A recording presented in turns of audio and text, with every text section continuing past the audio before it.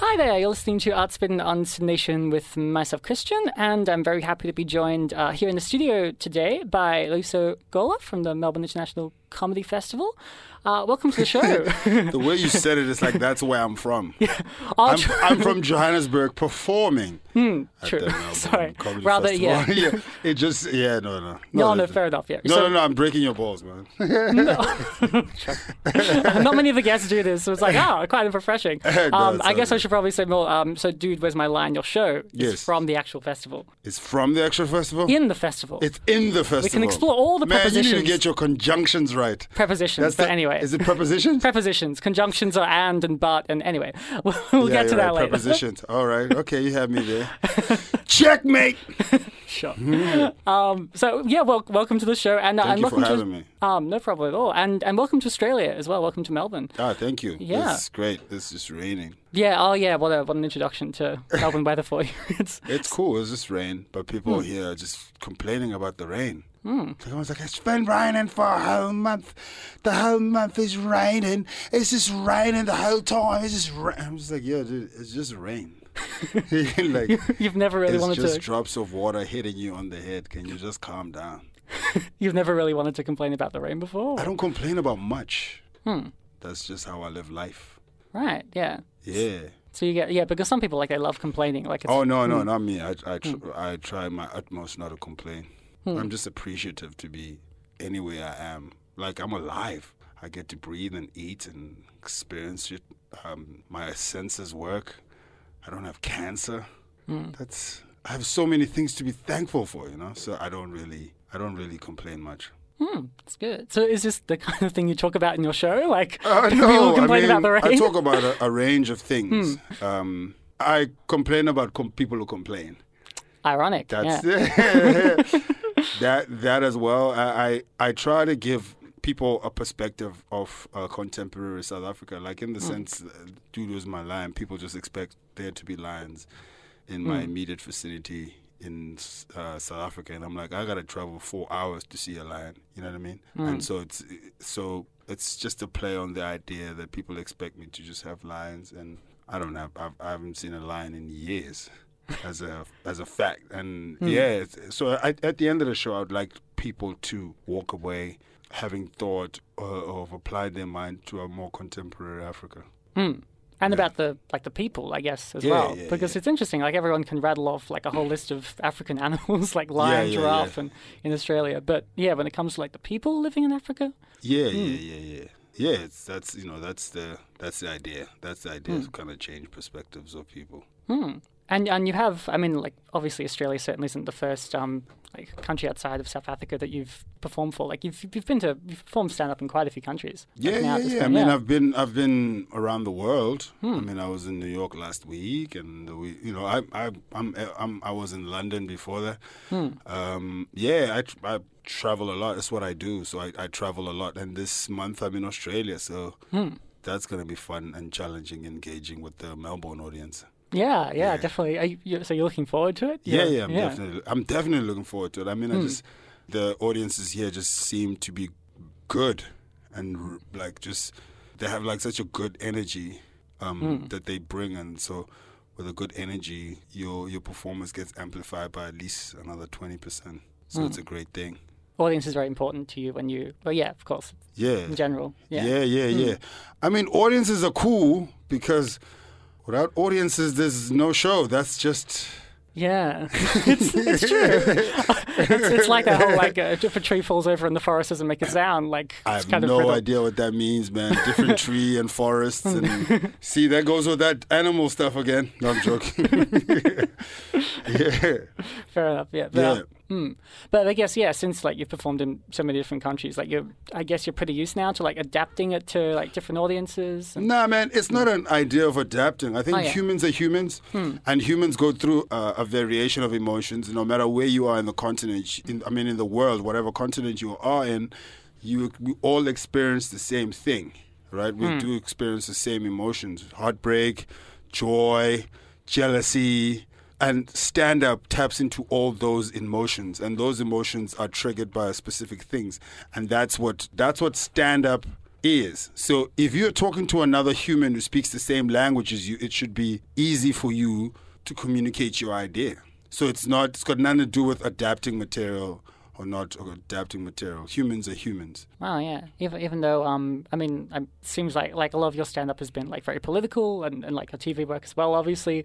So like it's still gonna, Dude, Where's My Line? Would you say it's still like a political show, even though it like stand-up, it's obviously emotion-based The crazy thing as well? about politics, we like to isolate politics, right? And say, oh, that is a political thing. Now, politics is embedded in everything, right? If you think about art that comes out at a specific time, it will resonate with a specific thing that's happening at the time. So if you go through French art, any kind of art at a specific time, there are certain themes that come across. That's because that's what the artist and the society is going through at the time, right? And so but when you do look at the art, you never go, this is a crazy idea, but you never go, that's politics. Politics is embedded in everything. The price of this microphone that we're using, the metal that it's made from, is determined by politics, right?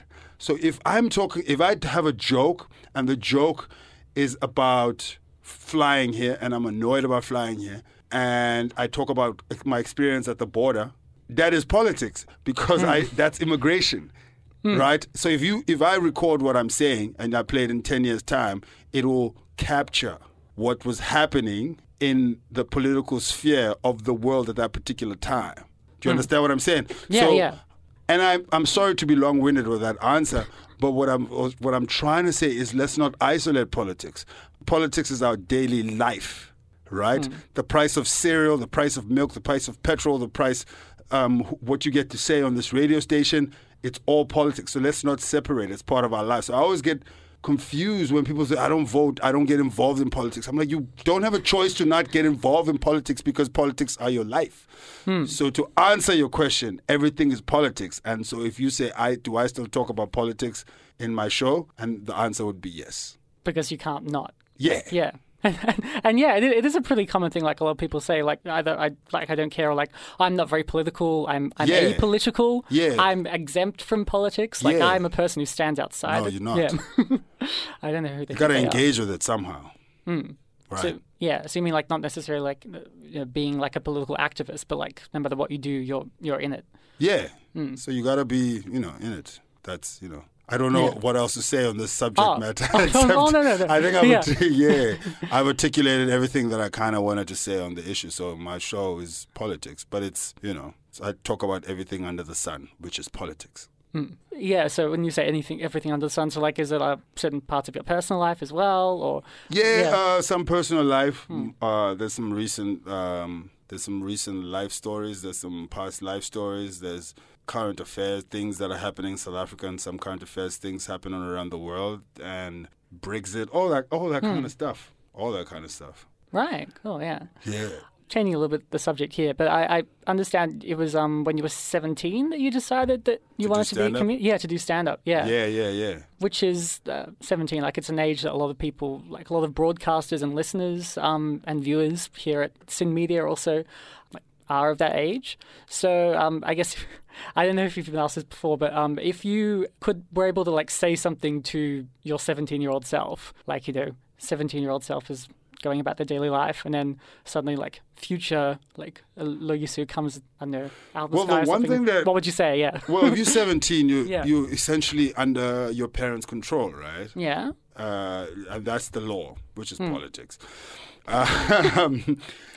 So what happens is parents, for the most part, seem to be quite fair people. Now, I'll articulate that.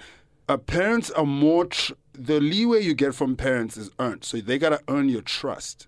You gotta earn their trust in the sense that if you a guy who's always out there, always in trouble and always getting into crazy things and in trouble with the law sometimes, not doing well at school, parents generally feel they gotta be hands-on in that kind of situation and try to guide you the right way.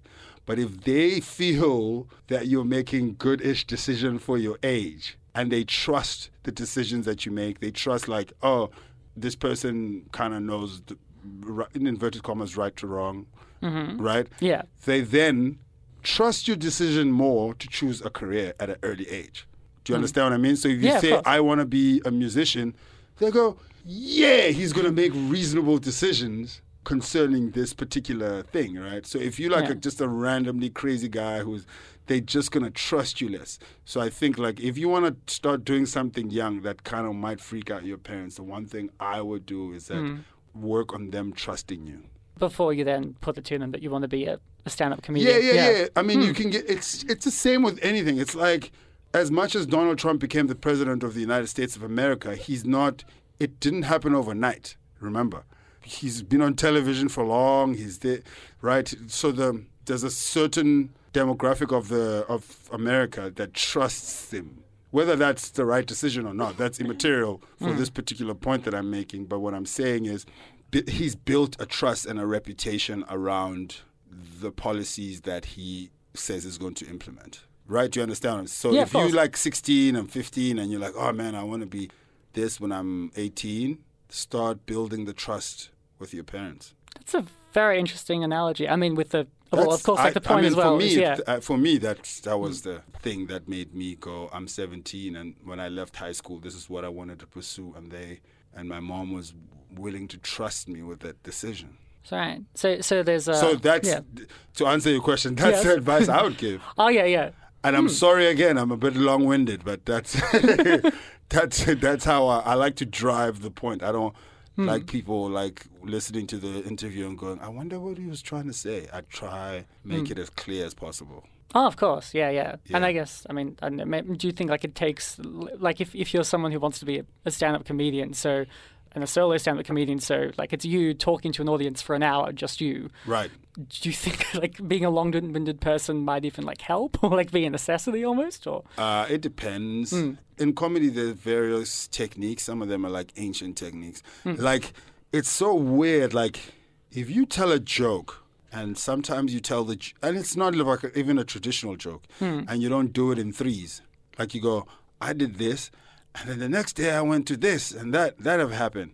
And then you will likely not to get a laugh. But if you go, I did this, and then I did this, and then on the third day, comedy works in threes, right? Yeah. And it's like a classic thing, and it's cliched, but the idea of it works in threes. I don't know how it computes in the brain, but the brain computes comedy in threes. And so sometimes you have to be long-winded. That's the technique. Yeah. And sometimes you have to be short-winded.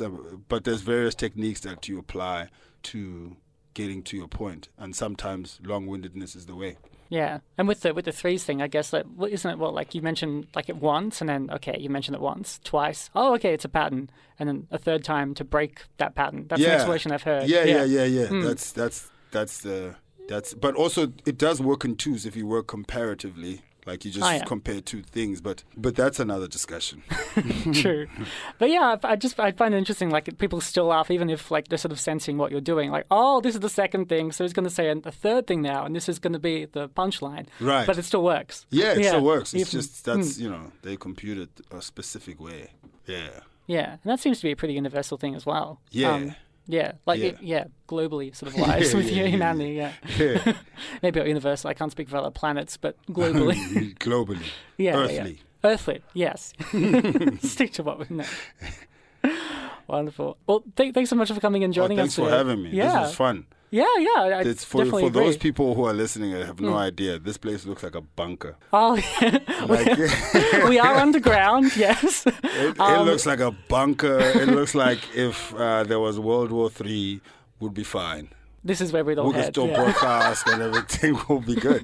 It has a full-blown bunker feel, so throughout the whole interview, I must say I felt really safe. Oh, well, I'm glad. That is totally my goal as an interviewer to make you feel safe. So I'm glad. I feel like I should say now that Courtney is in the studio with us, another member of Art Spin and In Joke. Smithers, sorry, yes. Smithers is her radio name. She's trying to make herself scarce, but I think... Aww, come on, man. Thanks so much for joining us again, Loyiso. Were there any last things you wanted to say about Dude, Where's My Line? About anything? Just come check out the show. It's going to be fun. Check out the gala.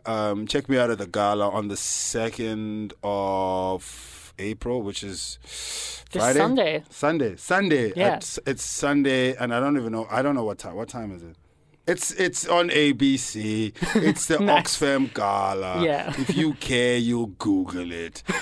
And catch me on the weekly with Charlie Pickering on Wednesday. Well, I'll do some stuff there, some correspondence stuff. It's going to be fun. Check it out. And come check out the show. Yeah. If you want to. If you don't, I mean, who am I to drag you out of your house? But True. it would be a good idea if you did. But if you didn't want to, then, I mean, whatever. So it's at Town Hall, right? And Town Hall, yes. yeah. What time do we start? 8? I don't know. I think it's 8. I think it's at 8. I don't know this information. I'm still jet lagged. But I'm at the Town Hall. It's 8. I think it's 8:15. Tickets are on the festival website, which is Melbourne International Comedy Festival yeah, that kind of stuff.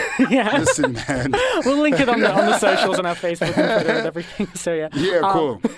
Thanks so much for coming in again. And best of luck with the show. Cool. I'm bad with plugging. I'm so bad with plugging stuff. Oh, that's fine. I can have a fun chat, but as soon as I have to plug, it's like I used to do this show and I would interview people fine, and then as soon as it was time to cut to commercials, I would ruin it. I'd be like, hey, that was great. And then we go, ugh. Yeah. It's the formal stuff. It's the formal stuff that I don't, All right. We got to go. I'm not good with goodbyes. Neither am I. Bye. Okay, you hang up first. No, okay. you hang up.